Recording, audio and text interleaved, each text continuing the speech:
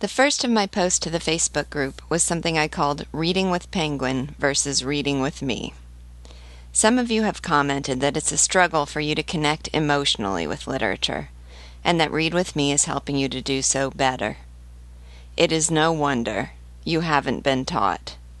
Here is a case study in the difference between the approach I take with my students, as well as in Read with Me, and the conventional approach to teaching literature. I'm currently teaching Frankenstein in 8th grade for the first time ever. Victor Frankenstein's story opens with an atmosphere of grave foreboding as he is found on the ice at sea, all but one of his sled dogs dead, on the brink of death, raving about his pursuit of a demon. His rescuer is Robert Walton, a man on an expedition to the North Pole, with godlike ambitions to explain the path of the stars in the sky and to identify the forces that move the compass needle. Walton has always longed for a friend who can understand and relate to the scope of his ambitions, whose, quote, eyes will reply to his, unquote, and he discovers that he has found this man in Frankenstein. But when Walton begins to lay out his goals, his dreams, and his attitude that, quote, one man's life were but a small price to pay, unquote, for the acquirement of knowledge, Frankenstein begins a haunting cautionary tale about the dangers of a maniacal pursuit of knowledge and a neglect of the humble pleasures of family and nature that make life worthwhile. My students and I have enjoyed thoughtful, animated discussions of Walton's longing for a friend who understands him, of his feelings of godlike power and invincibility, one student drawing a connection to the Icarus myth, and the blissful, poetic descriptions of nature that set a stark contrast to the darkness of Frankenstein's laboratory pursuits. Our animating goal is to understand the novel's soul, in an effort to expand our own. Here, by contrast, are excerpts from the Penguin Guide to Teaching Frankenstein. 1. Review the patriarchal system and the educational theories of Locke and Rousseau with students prior to reading the novel. 2. Using Inspiration or another multimedia program, ask students to research and produce a 1 to 3 minute audio story or podcast introducing the class to one of the following late 18th, early 19th century topics: galvanism, body snatching, vivisections. 3. Assign partners a mountain, lake, city, or other setting from Frankenstein and have them take the role of travel agent. 4. Show students the 2 political cartoons on genetic engineering referenced below. One shows President Obama blowing the dust off a science book the day after releasing the moratorium on embryonic stem cell research. The second illustrates a couple making a baby by mixing chemicals in a test tube. 5. Because Frankenstein is an epistolary novel, give students practice in letter writing for the purpose of delineating character. 6. Discuss elements from Frankenstein that parallel characteristics of modern horror tales such as Stephen King's or contemporary films such as Nightmare on Elm Street. These exercises treat this classic novel, one that raises timeless questions, provides its own illuminating answers, and expresses those answers in hauntingly, breathtakingly beautiful poetry, as a launching pad for largely unrelated and often politically charged topics. Far from helping the reader to achieve a deep understanding and meaningful connection with the novel, it encourages social media-style flitting from one arbitrary topic to the next. It's tragic, and it is this tragedy that animates my ambition to lead this group. In doing so, I myself have discovered many people whose eyes reply to mine, and I am grateful. The next of my posts to the Facebook group was a focused summary of Part 3, Book 6. Though Simordan tries to spare Gauvin the agony of judgment by barring him from the court-martial, Gauvin is summoned by a judge that cannot be eluded: his conscience. Seeing Lantenac, his enemy, perform an act of heroic generosity has left Govan at sea. Quote, his most solid resolutions, his firmest promises, his most irrevocable decisions, all these things were tottering in the depths of his will. There are tremblings of the soul. Unquote. He is tortured by the effort to see the light of justice, while the cloud of confusion, contradiction, and uncertainty obscures his vision. The essence of his indecision is this. Quote, he had promised to sever that head. He was going to keep his promise. That was all. But was it the same head? Unquote. Or, quote, should he set the tiger free? And then the question reappeared under its first aspect, and the stone of Sisyphus, which is nothing other than a man's quarrel with himself, rolled down again. Was Lantenac really a tiger? Unquote. We then witness Govan's heroic efforts to face the facts openly, to consider them carefully, and to act justly. On the one hand, it seems to him that Lantenac's heroism exonerates him for his crimes. Lantenac had performed the miracle of escaping to freedom and safety, and yet he had voluntarily, spontaneously, of his own free will, returned. Lantenac had risked everything, endangered everything, placed everything in question for 3 children who were not his own, not of his family, not even of his caste.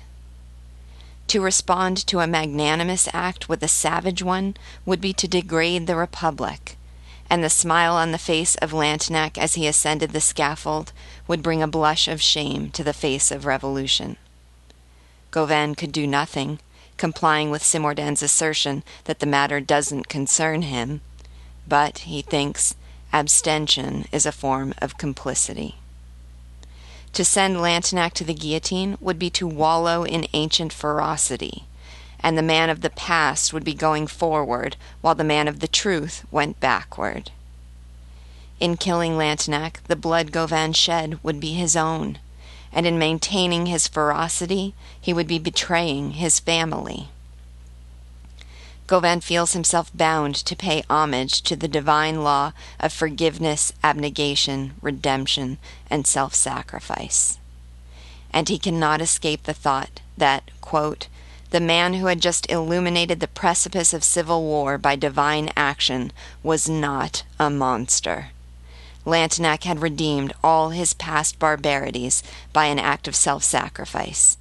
In destroying himself physically, he had saved himself morally. He had made himself innocent again. He had signed his own pardon. Unquote. And yet, because of Lantenac, France was at bay, open, disabled. The ocean was all she had in her favor, but Lantenac was building a bridge and holding out his hand to England. God had helped them to capture the royalist murderer and throw him in a feudal prison where he could no longer do harm. And Govan would set him free?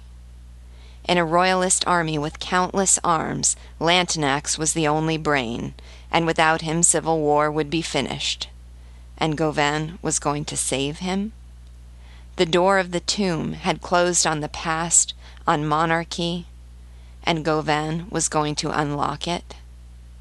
Were Lantenac freed, he would resume his hideous work and plunge implacable and joyous into the abyss of hatred and war. And besides, wasn't Govan exaggerating his magnanimity? It was Lantenac who saved them, but it was Lantenac who had placed them in danger, and Imanus, Lantenac's lieutenant, who had placed them in the fire. Quote, his whole merit lay in not having been a monster to the end. Unquote. Once freed, Lantenac would begin all over again with Vendée, and his life would mean the death of innocent men, women, and children. And Govan thinks to himself, quote, yes, go on, help the English, desert, pass over to the enemy, save Lantenac, and betray France. Unquote. Which of these two abysses is duty? What will Govan do? My next post to the Facebook group concerned my favorites from Part 3, Book 6. And this time I'm focusing on what I believe is Hugo's own presentation of his theme. Quote, "Above the revolutionary absolute, there is the human absolute." Unquote. In the present time, when political vitriol on all sides seems to me characterized by increasing irreverence for the sacred value of individual human life, this theme is especially dear to me. And according to biographer Graham Robb, for Hugo, 93 was a, quote, "showdown with his last great subject, the French Revolution at its most horrific." Unquote. The spirit I take from 93 is one of a deeply cautionary reminder that whatever our political goals, we must never lose our connection to all-powerful innocence and to humanity. I don't mean to suggest that Hugo makes a clear and compelling political point. On the contrary, I find the explicit statements of his ideas to be vague and poetic and impossible to translate into meaningful practice. But it is a poetry that touches the soul and awakens feelings of repulsion at suffering, admiration of heroism, and reverence for a very basic feeling of humanity. I have heard it said that Lantenac's Transfiguration is unconvincing, that it is too jarringly contradictory with his established character, and I think that may be so. But I admire Hugo's effort to look into a situation that is dark and bloody, and a man that is ruthless and inexorable, and to shine a light on the tenderness and compassion he sees buried within. I see him as reminding us that it is this capacity within us that matters most, that whatever truths we hold, respect for the sanctity of innocent human life is the highest truth. And though he does not integrate this truth into a coherent moral or political philosophy, I think all can benefit from the stirring and poignant reminder. Like Lantenac's compassionate act, 93 itself can be regarded as, quote, "a useful spectacle, a counsel, a lesson," unquote, where amid, quote, "outrages, atrocities, fanaticism, assassination, vengeance blowing on the flames, and death arriving torch in hand," unquote, we, the readers, repeatedly witness, quote, "all-powerful innocence rise above the enormous legion of crimes," unquote. Were the spirit of 93 widely embraced, a spirit of reverence for a mother's devotion, a peasant's generosity, a soldier's courage, a stern priest's paternal tenderness, and a merciless general's moment of magnanimity, we would still face many unanswered questions about what to do and how to live, but we would be better prepared to answer them. The last of my posts to the Facebook group was a set of quotes that I believe captured the theme of 93. Quote, "Govan, a Republican, believed himself to be, and actually was, in the absolute. A superior absolute had just revealed itself. Above the revolutionary absolute, there is the human absolute." Unquote. Quote, "Govan had just seen a miracle, the victory of humanity over man." Unquote. Quote, "Humanity had vanquished the inhuman. And by what means? In what way? How had it overcome a colossus of anger and hatred?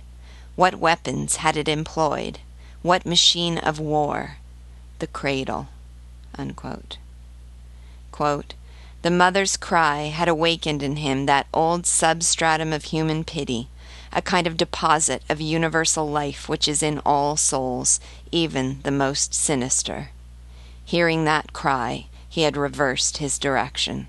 Unquote. And quote, "In the presence of the open jaws of civil war, he had affirmed his humanity. He had brought higher truth into a conflict of lower truths. He had proved that above all royalty, above all revolutions, above all earthly matters, There is the immense tenderness of the human soul, the protection which the strong owe to the weak, the salvation which those who are saved owe to those who are lost, and the paternity which all old men owe to all children." Unquote.